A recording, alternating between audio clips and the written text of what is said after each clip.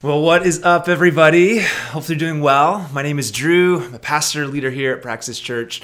We're just so thankful that you've joined us today. Thanks for logging on. Those of you guys that have logged on and joined us in real time, or maybe you're watching or listening to this after the fact, after our gathering.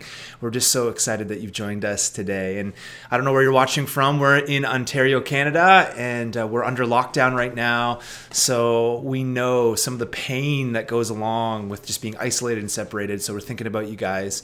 We love you. And if you need anything, please reach out. We as a community, want to be here for you. We're really excited to be in this series, walking through the book, the Old Testament wisdom book of Song of Songs. Crazy book, talking about all sorts of things. And if you weren't with us last week, we actually jumped in and got a bit of an introduction going. It's kind of setting the ground for where we're headed. You might want to go back and watch. But one of the things through the series that we've wanted to do is actually have kind of a co-teach. And we've wanted to involve another voice in our teaching through this book. And so over the coming weeks as well, not only myself, but a guy named Mike Erie is going to be coming through video to teach us as well. Mike is a great guy. He is a teaching pastor. I would call him a practical theologian and has done a great job with the Song of Songs. And I just think it's really important to have another voice here as we wrestle through what this is leading us to. And so Mike is going to come. He's going to lead us through our teaching today. I just want to forewarn you, you can grab your Bibles right now, open them up to Song of Songs 1, and just be ready with me to walk through this. And we're going to be flipping around a bit in our Bibles. And so I encourage you just to have a Bible ready on your phone, your device, or those of you old school like myself in paper form. And we're going to jump into this. So here comes Mike Erie. Let's jump in. Let's prepare our hearts and just jump into what God wants to say to us today. Hi, everybody. It's great to see you. Oh, my goodness. We want to welcome you, particularly if you are... If you're somebody that isn't a huge fan of church, doesn't normally come to church, we're really glad you're here. My name is Mike, by the way. I was molested when I was 4 years old. And I didn't know it at the time. I have no memories of it. When I was in my 20s, my mom sat me down and said, "Hey, I want you to know something. When you were 4 or 5, you came home from being at a babysitter's house. She was 13. And you were really ashamed and crying about something that had happened, and it just took a long time for me to actually find out what took place. And you said that, this girl had touched you and made you touch her, and I had no memory of it. But I do remember being 7 and starting to wake up way early. And I would ask my dad really awkward questions, and my dad just wasn't prepared to answer awkward questions from a 7-year-old. I hit puberty at 10, 11, and then it really got awkward because I stopped asking questions. I had just no clue what was happening. My dad, as I've said before, my dad was a single dad at the time. My parents had divorced when I was 9. I was there when when my dad found out my mom was having an affair. And so my dad was just beyond traumatized by this.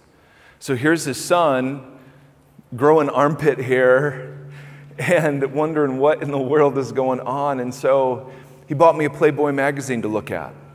And for those of you under 20, magazines are these bound, glossy kind of things.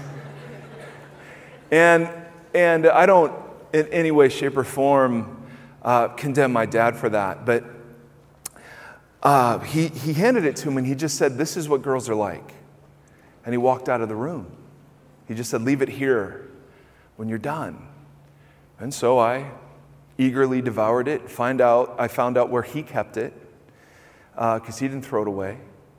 And thus began, at my earliest age, an impression of women and of sexuality that I still, if I'm not careful, wrestle with. And the church, my church, they made an attempt. When I was 13, I sat down with a very awkward person in our church that I didn't know.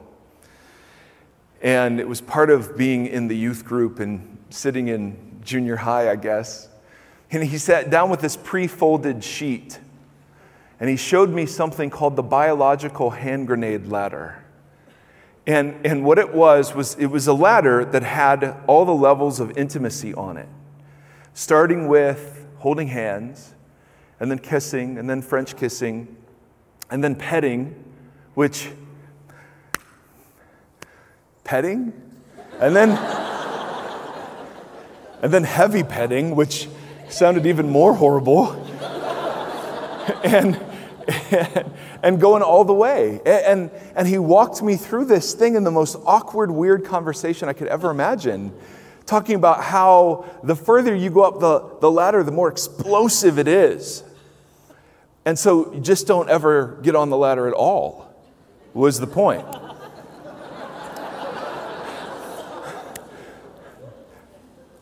And so, as a young man with raging hormones, I don't know how I would have made it in the internet age. Because back when I was growing up, pornography wasn't as available as it is today. The church didn't say anything. Never in a big service, never in a weekend gathering would you ever hear talk of sexuality. But instead, I had a one-on-one awkward conversation that consisted of, it's explosive, you could get hurt, thou shalt not. Which was not helpful. My experience in following Jesus has been that in His name, in the area of sexuality, we have done far more damage than we have done His work. My assumption is that the amount of pain and brokenness in these areas is staggering. The women who have been raped or abused or molested, the boys that were abused and molested, the teenagers that are far sexually active, the men and the women who can barely get through a week without multiple visits to porn sites, the marriages that are frigid, the relationships where you can't talk honestly about some of the most important things, the parents that have dropped the ball, the children who've refused to listen, those of us who are attracted to members of the same sex and find no place to talk about those attractions and what they mean. If we were to take the time and catalog the disappointments, the heartbreak, the damage we have done to ourselves and to others in this area, we would be here for weeks. And in the face of that, the church moves politically, but not theologically. The church speaks judgmentally, but not prophetically. The church has spent less time creating an alternative culture than just lambasting the culture that exists. We can do better. So if you have a Bible, let's go to the book Song of Songs, chapter 1.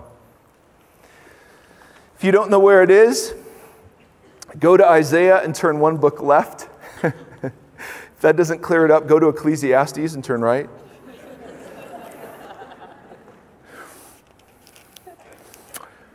Solomon's Song of Songs, chapter 1, verse 1. There are three characters in this book. She, these are creatively titled. She, he, and friends. Or maybe your Bible will have daughters of Jerusalem. And we'll meet them as we go. Verse 1, chapter 1. Solomon's Song of Songs. She is speaking. Let him kiss me with the kisses of his mouth. For your love, and the word love is the word dod. It means sexual love. It comes from a Hebrew root word that means to thrust, to push, to rock back and forth, to cradle, or to fondle. Is that a sexual word? Oh, I think perhaps it is. So, this is in the Bible. Let him kiss me with the kisses of his mouth. I made my wife memorize this. Let him kiss me with the kisses of his mouth, for your love is more delightful than wine. Pleasing is the fragrance of your perfume. Your name, speaking to the man, your name is like perfume poured out. No wonder the women love you. Take me away with you, let us hurry. Let the king bring me into his chambers. Into his chambers, the reference to the bridal chamber. It is so clear. And it is only fitting that the Bible would tackle this topic with such a direct book. For us, we've grown up thinking about sexuality in all sorts of crazy ways. For the Jews, the rabbis commanded on the Sabbath day, married couples are to make love. Every single Sabbath day. Which, is a bummer that it was only once a week. But, for some of us married couples, that'd be phenomenal.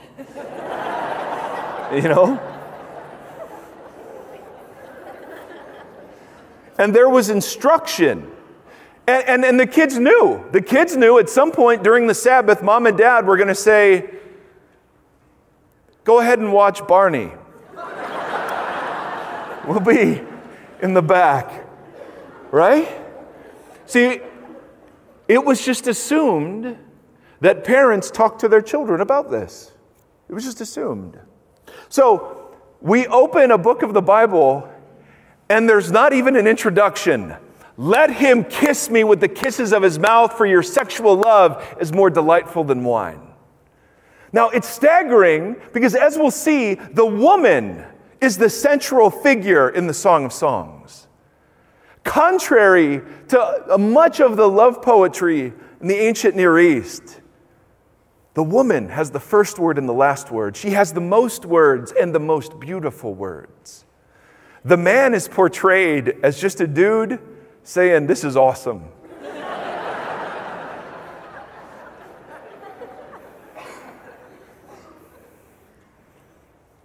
But the woman, boy, you talk about, see, if the church speaks on sex, it's to dudes about lust. Very rarely is it to sisters about desire. And I love that the book begins with her. It ends with her. Let him kiss me with the kisses of his mouth. Go to Genesis chapter 1. This is a poetic account too. And the writer is speaking about how things were created. Now, if you're sitting here and you're thinking, I'm a biology major and this stuff is bunk and I just don't buy it. Okay, fine. This isn't a talk about evolution. It's a talk about sexuality. So just set that aside for a second and just listen. Take it at its own merits for a second and just see if it has anything to say. I just want you to know it's okay to be here and not buy everything. It's okay. But there's wisdom. And there's something very beautiful the writer gets at. In the beginning, Genesis 1, verse 1. In the beginning, God created the heavens and the earth. The earth was formless and empty. Darkness was over the surface of the deep, and the Spirit of God was hovering over the waters. And then God, verse 3, very famously said, let there be light. And there was light. And God saw that it was good. Verse 6, let there be a vault, not a bank vault, by the way, between the waters to separate water from water. God called it sky and declared it to be. Verse 9, let the water under the sky be gathered to one place and let dry ground appear. God called it land and said it was. Verse 14, God said, let there be lights in the vault of the sky to separate the day from the night. God made two great lights, the sun and the moon, and God declared them to be. Verse 20, let the water teem with living creatures, and let birds fly above the earth across the vault of the sky. So God created great creatures of the sea and every living thing in the water, and God declared it to be. Verse 24, let the land produce living creatures according to their kinds, the livestock, the creatures that move along the ground, the wild animals, each according to its kind. And it was so. God made the wild animals and declared them to be. So it's tough to miss the cadence, right? It was good. It was good. It was good. It was good. Being made of stuff is good. Being created is good. Now the rhythm breaks in verse 26. Then God said, let us, an interesting question is, who is the us? Let us make humanity in our image, in our likeness, so that they may rule over the fish of the sea, the birds of the sky, the livestock, all the wild animals, and over all the creatures that move along the ground. Now, we've not read anything about being made in God's image, correct? This is the first time. It was good, it was good, it was good, it was good, it was good, it was good. Let us make mankind in our image. Everything else was made according to its own kind.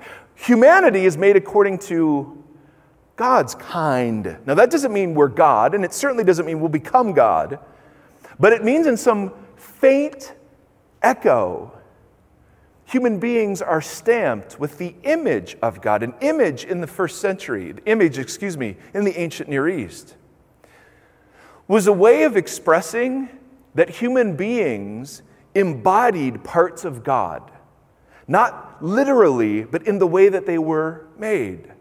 Embodied freedom, embodied rationality, conversation.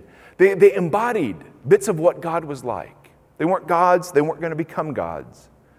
But I want you to see that the rhythm, the cadence, God said and then it was good. God said and it was good. That gets interrupted between animals and human beings. Animals aren't made in the image of God, human beings are. Therefore, I know, and this is such a profound point, don't miss it. Human beings are not animals. Shocking, I know. I drove all the way over for that point. But think about it. The Bible is very, very clear to differentiate that yes, human beings are created, and yes, animals are created, and they're created from the same sort of stuff, but yet human beings are made in the image of God, and animals aren't.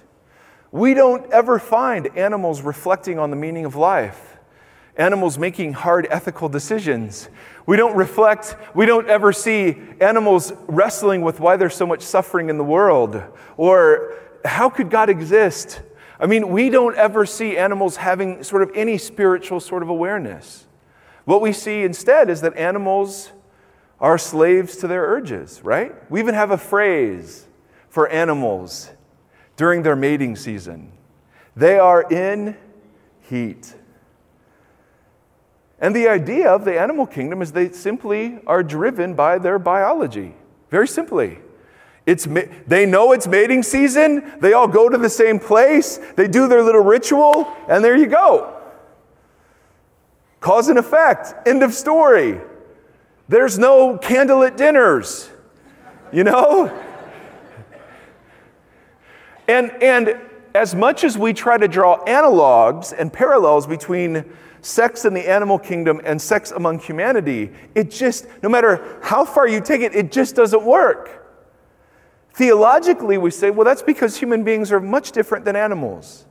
They have something that animals don't have. Flip over to Psalm chapter 8. We'll come back to let him kiss me with the kisses of his mouth in just a moment. Go to Psalm chapter 8. Now, brothers and sisters, I don't have any original thoughts. So I always just feel the need to say that because I read a lot, I study a lot, I listen a lot, and the stuff that God uses in me, I share with you. And so I can't give credit to every source or, every author. And so just know, if you ever hear or read someone else saying the exact same thing I've said, and that person is really a lot smarter than me, and you're tempted to think, man, they stole that from Mike.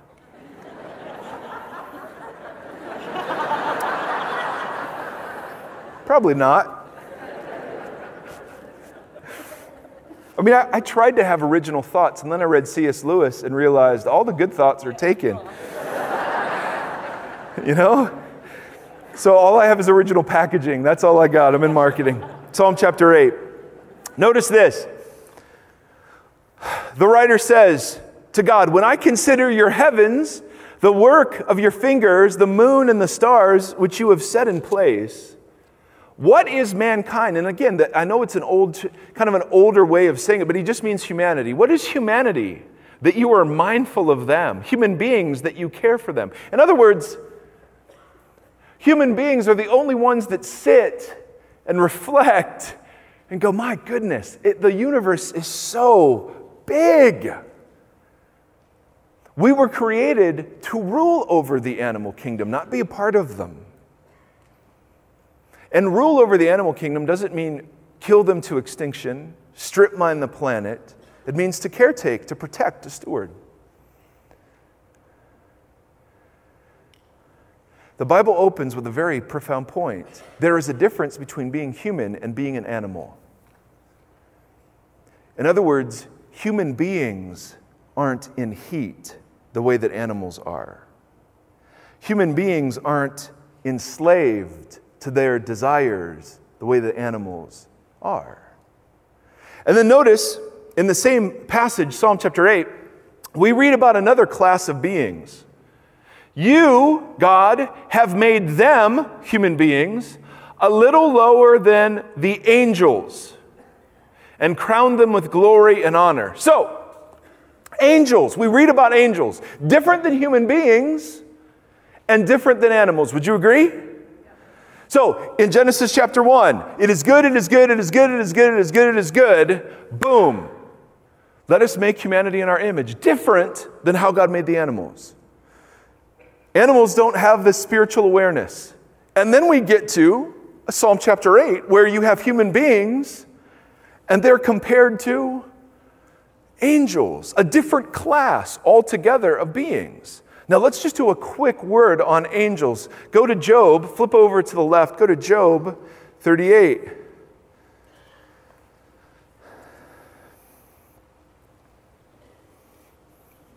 Job spends a lot of time asking God deep questions. God spends 2 chapters answering with more questions. And it's really kind of fascinating. Job 38, verse 4. God says to this man, where were you when I laid the earth's foundation? Tell me if you understand. Who marked off its dimensions? Surely you know. Who stretched a measuring line across it?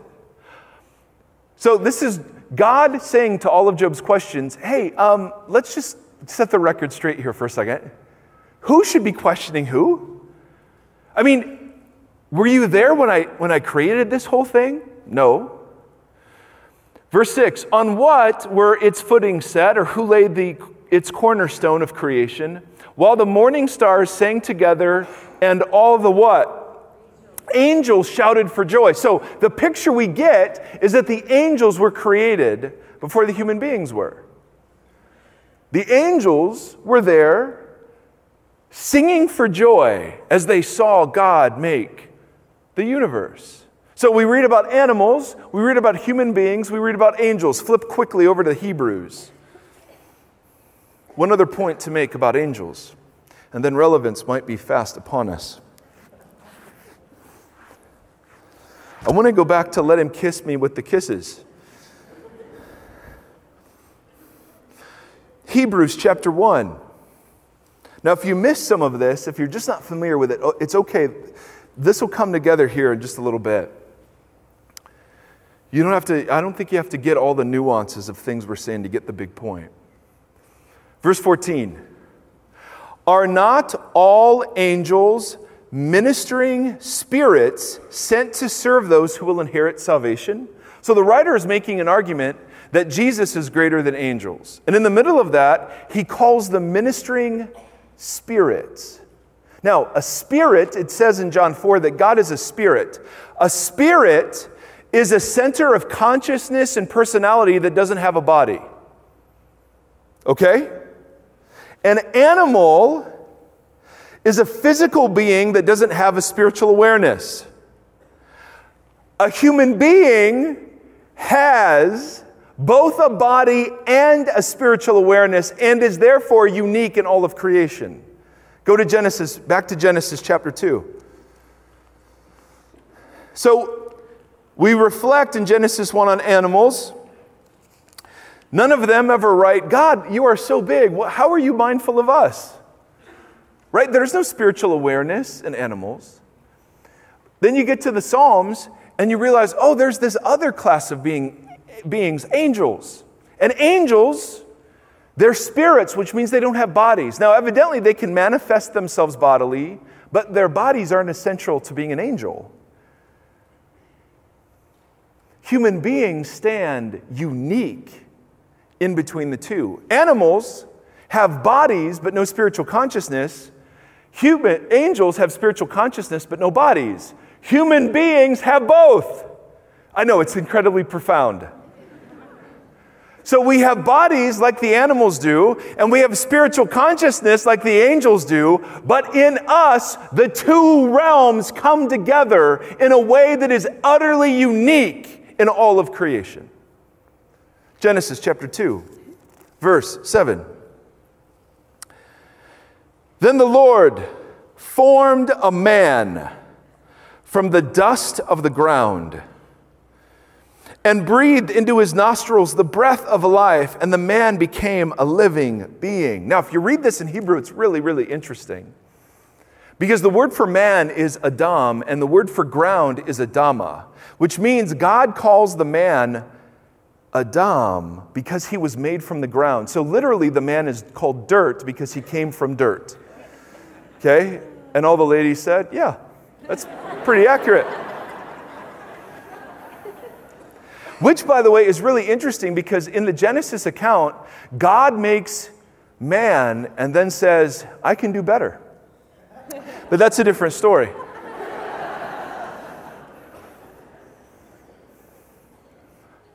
The writer says God takes the dust of the ground and breathes into it his breath. Now, the word for breath and the word for spirit are very, very similar words in Hebrew. In other words, the man, the dirt, becomes a spiritual being. So, incredibly profound point. Human beings aren't animals, nor are we angels. Animals are physical without spiritual consciousness. Angels are spiritual consciousness without any physical. Human beings are the blending of both. Our culture tells us that sexually we're all animals. We just are in heat just the way they are. I was reading this week article after article in the mainstream media simply saying monogamy is not biological. So the name of the article is Why Men Cheat. And I'm not even kidding, the argument was because they were biologically wired to cheat. And it is unreasonable to expect them to be chaste or faithful, because evolution did not design us that way. Okay. I wonder if they married somebody who lives like that. I mean, that's all fine in theory until you give your heart to somebody. Right? I mean, article after article. What's spring break? What's spring break? The kids are just going to do it. It's your time to experiment. Take risks. Check it out. Hook up. I mean, think about that image. Hook up. Right? Because it's just your body. It's just your biology. You are nothing more than an animal. The kids are going to do it, so just give them condoms. Right? I mean, isn't that the argument? And sitting behind that argument is that you are nothing more than biology. It is unreasonable and, in fact, harmful to ask you not to live out your sexual desires. So the Christian ethic is not only irrelevant, not only antiquated, but it is hurtful when sexual self-expression is the ideal. And why is it the ideal? Because we live at the mercy of our urges. God made me this way. I can't help it. It's His fault. Right? So when the scripture says we are not animals, it's saying that we don't live at the mercy of our urges, or we don't have to.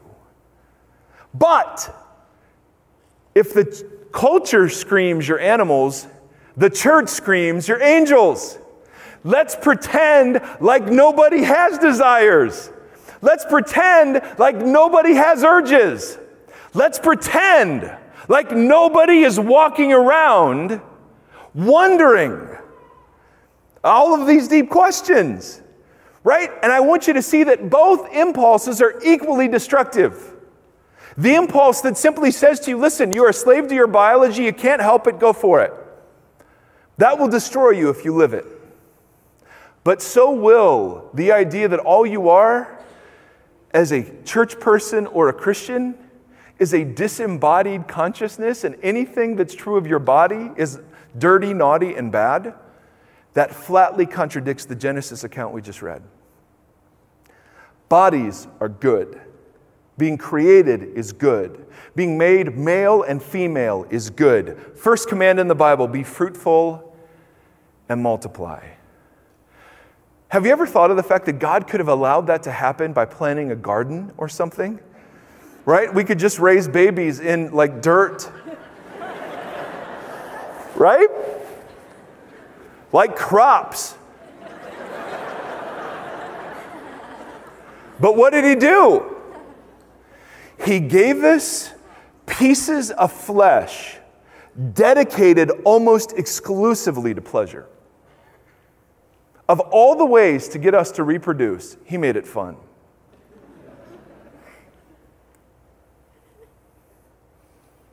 No laughing in the front row.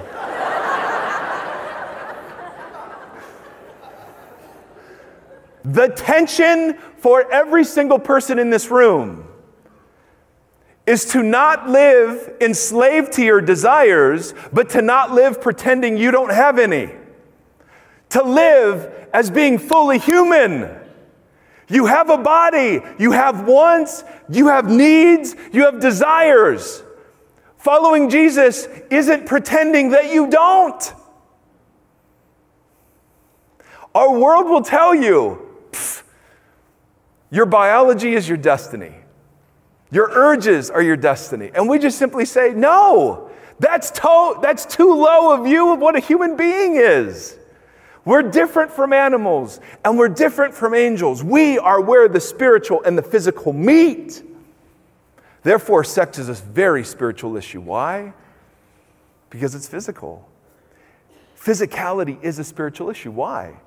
Because we're where the two realms meet. Are you following me on this line of thinking? See, I would have killed for somebody to tell me that.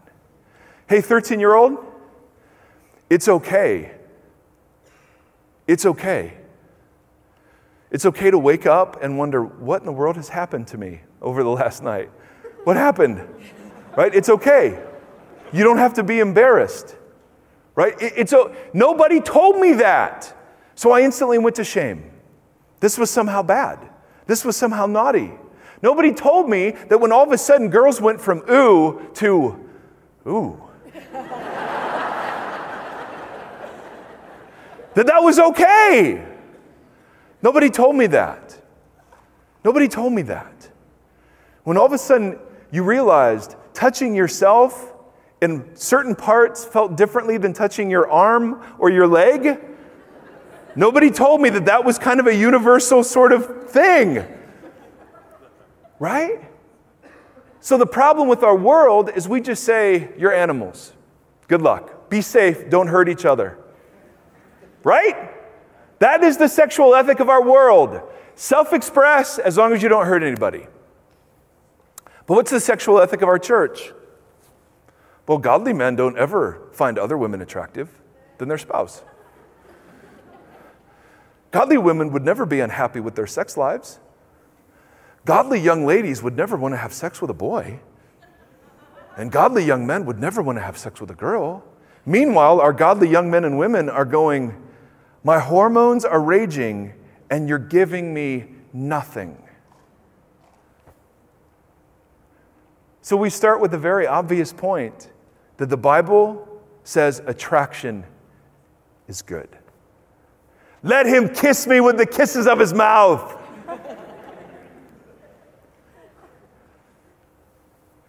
We don't even know how to handle this. I mean, this is so tame compared to what's coming. And we don't know how to handle it. It just feels weird to have a conversation like this in church. I have emails from people saying, hey, this subject doesn't belong in church. And I just go, well, if you want to sacrifice your kids and grandkids for the sake of your tradition, you go ahead. I'm not gonna. Because God never says that.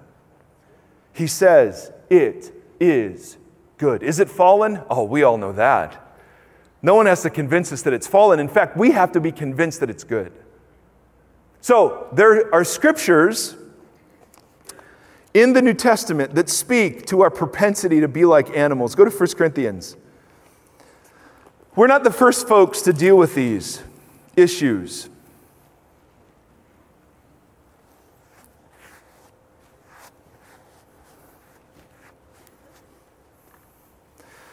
First Corinthians chapter 6. Now, this is a church a man named Paul planted. And they're a little bit crazy. And they have all of these sort of slogans that they use to justify their behavior. And so Paul is going to quote their slogan and then refute it. Quote their slogan and then refute it. So verse 12, in quotes, it says, I have the right to do anything. So that's something the church is saying. Paul responds, but not everything is beneficial.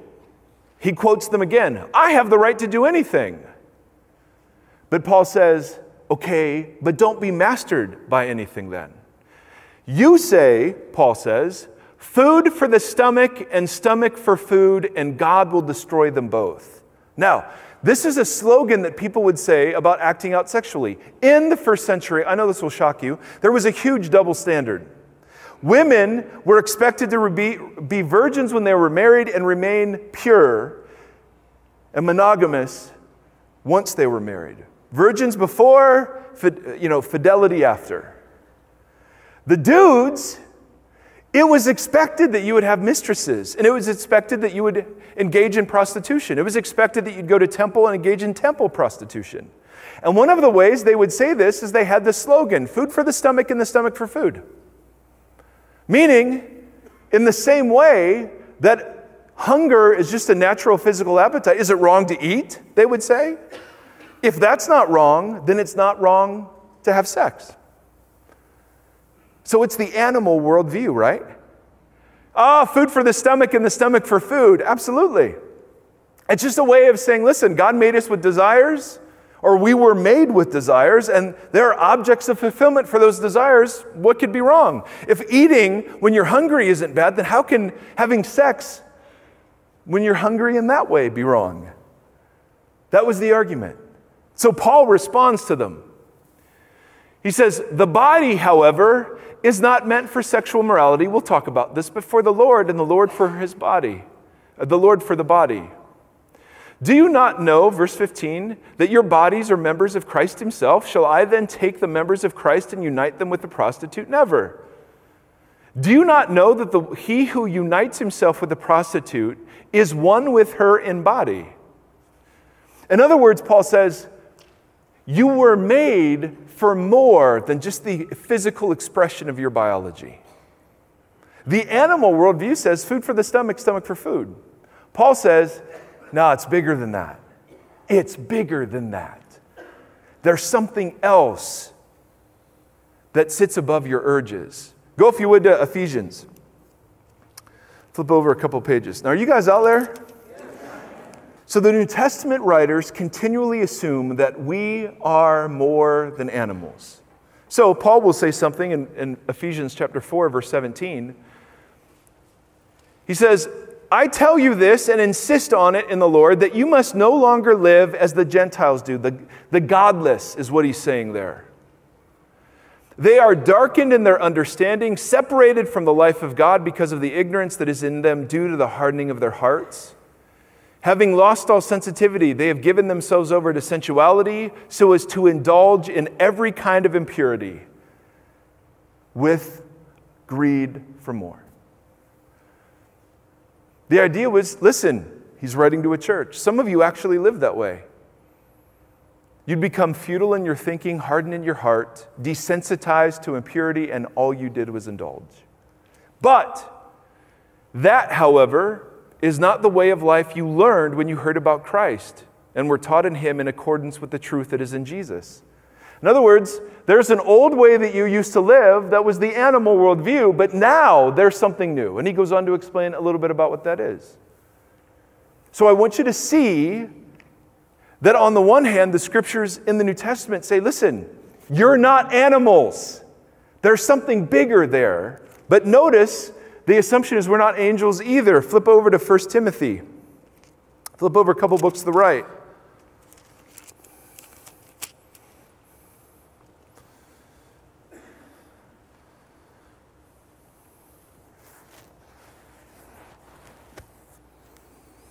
First Timothy something.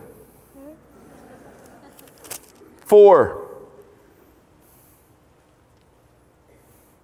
Now, stick with me on this point. This one's kind of a convoluted one, and maybe you're thinking the whole thing's been convoluted, in which case you wouldn't be alone. But because of our propensity to live like animals, some early followers of Jesus thought, well, then let's just get rid of desires altogether. So they forbade people from marrying. They ordered them to abstain from certain foods. They had a teaching that said, listen, your soul is good, but your body's evil. So anything that's the fulfillment of bodily desire is bad. And Paul, he goes after this worldview quite a bit. He says, chapter 4, verse 1, the Spirit clearly says that in later times some will abandon the faith and follow deceiving spirits and things taught by demons. That's a pretty strong statement. Such teachings come through hypocritical liars whose consciences have been seared as with a hot iron. What has gotten Paul so fired up? What sort of false teaching is he dealing with? They forbid people to marry and order them to abstain from certain foods, which God created to be received with thanksgiving by those who believe and know the truth. For everything God created is straight out of Genesis 1. And is to be received with thanksgiving in the Word. Now, to be fully human means we go through life and say, you know what? I actually have bodily desires. I have preferences. I have wants. I'm attracted to people. I desire release. I mean, all of those things are true. And if the church doesn't tell us otherwise, we're either going to hear it's dirty, naughty, and bad to be that way, or we're going to hear, dude, food for the stomach and the stomach for food. Go for it. The challenge for us is to be fully human. To admit all of that desire stuff is real and true. And to not be ruled by it. I know, because I have been there, that there are many of us who are engaging in things that we would kill to stop, but we can't. And what's our world going to say? What happens in Vegas stays in Vegas, baby. Right? Food for the stomach and the stomach for food. We believe the scriptures present a third option, to be fully human. So, and again, I feel like I have to pull my punches, but I'm not going to. So just know. I grew up and I was engaging in pornography just all the time. That was how I woke up to sexuality. Then the internet happened. And now you didn't need to go find your dad's stash, your uncle's stash. Now you could just click. I don't know how some of you do it. For me, we had the dial-up AOL modem.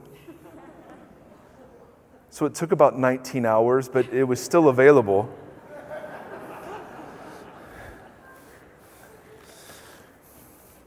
And the whole time, I never heard anything that said, there's a difference between the inherent good of something and the abuse of it. The inherent good is that you're a sexual creature, Mike, and it's okay to have sexual desires. It is okay to find some women attractive and some women not attractive. It is okay when you're dating to want to be intimate with those people because God wired you that way.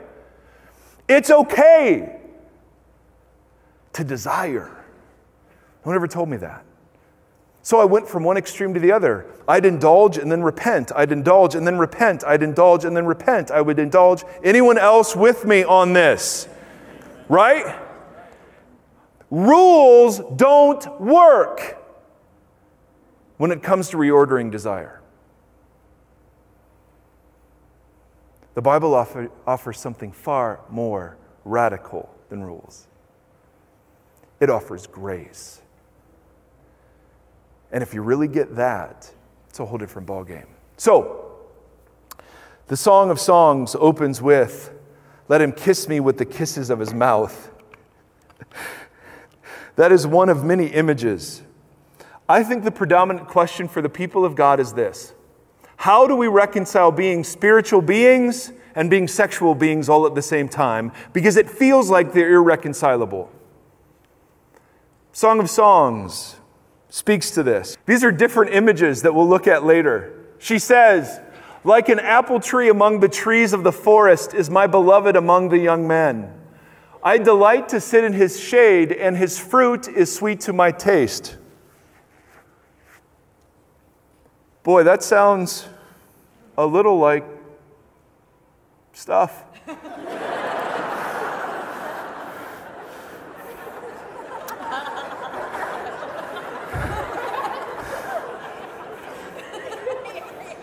Until the day breaks and the shadows flee. That would be all night long. Turn, my beloved, and be like a gazelle or like a young stag on the rugged hills.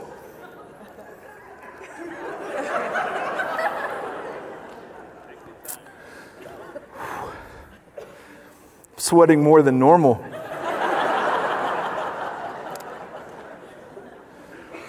He gets a couple of good lines in here. "How delightful is your love, my sister, my bride. How much more pleasing is your love than wine, and the fragrance of your perfume more than any spice. Your lips drop sweetness as the honeycomb, my bride. Milk and honey are under your tongue." How would you know that?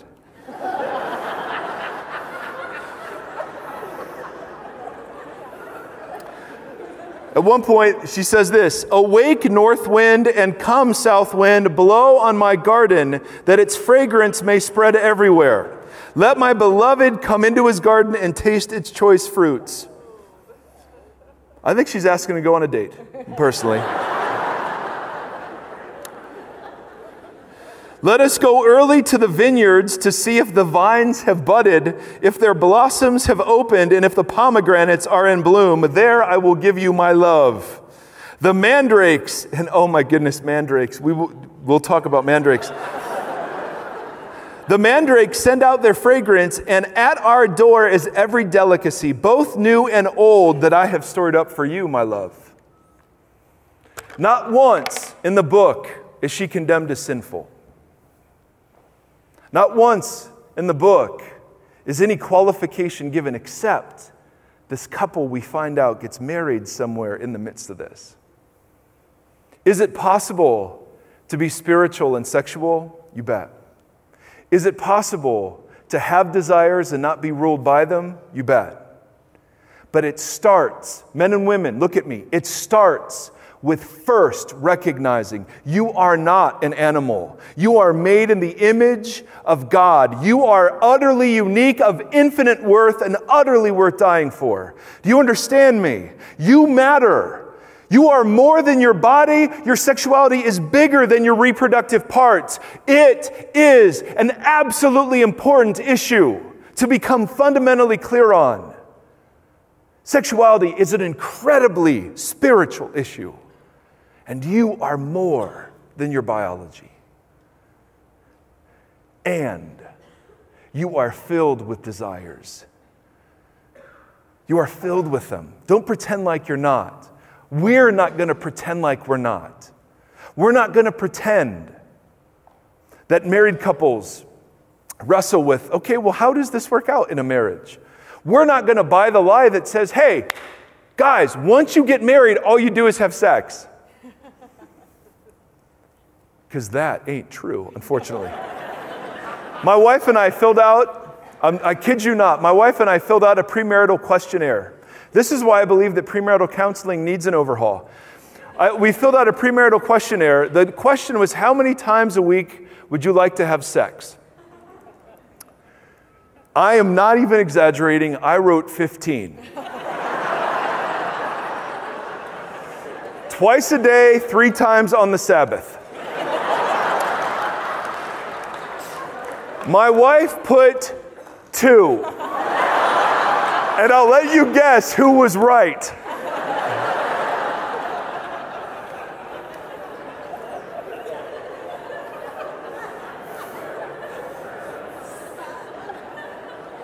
I mean, we have 3 kids, so you know we've had sex 3 times. Minimally, you know.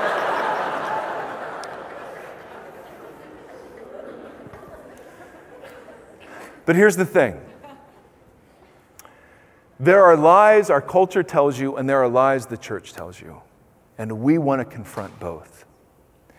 If you are here and you are single, and you were desperate to be in a relationship, we're not going to sit here and say, hey, God's will for you is to find a mate as soon as possible and go. Your singleness has value. If you're here and you're married and you're miserable, we're not going to sit here and say, you know what, you're the only person, you just got to suck it up. We're going to say, you know what, there are seasons in marriage because of what marriage turns out to be. It's not surprising that 2 sinful people find places in their marriage where they go, oh, why did we do this? But no one told me. No one told me. No one told me you actually had to be disciplined. And that if you can't control yourself before you get married, you'll have a hard time controlling yourself after. And I had friends who wrestled with same-sex attraction. A buddy of mine never chose it. Never chose it. Never chose it. But it was as strong towards men as my desire was for women. He couldn't go to the church. He had nothing to say. He prayed every day that God would take it away. And God didn't. What do you do with that?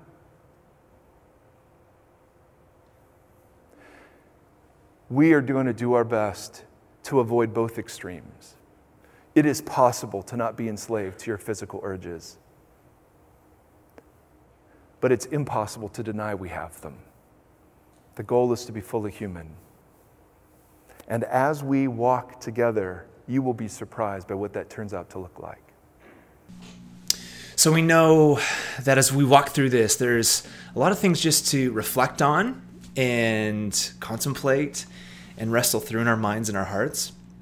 We also know that a number of questions probably have emerged through this. Maybe you're just wrestling through things in your own heart and your own life. If you need somebody to talk to, again, just this whole season of isolation, we are not far off. Please, we really encourage you. If you have any questions, you just need somebody to Zoom with or FaceTime with, we have a whole team of people that would love to just spend time with you, even wrestling through some of these things. We even have communities that meet on Zoom. We know some of you guys are getting together and you'll have an opportunity to wrestle through this. But it's just our prayer that as we talk about some of these really important yet deep things, that there may be things that come up in your life. And we want to be here. So please reach out. You can reach us at hello@mypraxis.church via email. And we have a whole team of people that wants to reach out. Brothers and sisters, I just want to take a second and just close us in prayer. My prayer is that we would take what we've learned and what we've leaned into today and live it out. The church has this beautiful story of living under God's rule and reign. And my hope is that we could just this week, even in a very unique setting and time and place and space and history, we could live this out. With heart, soul, mind, and strength. So, Father, I pray for our community and everybody that's watching that your grace and your peace would be on them. Lead us, guide us. For those of all of us that are broken in this area, there's no hiding, there's no sweeping under the rug. We need your grace. We need your leading Holy Spirit in our lives. So I pray that we would be open to what you're speaking and saying to us, and that we would just have an open posture to where you're leading us. I pray these things in your name, King Jesus, knowing you're good, and we give our allegiance to you with our entire lives. In Jesus' name. In Jesus' name. Grace and peace, brothers and sisters. We love you. Have an amazing week.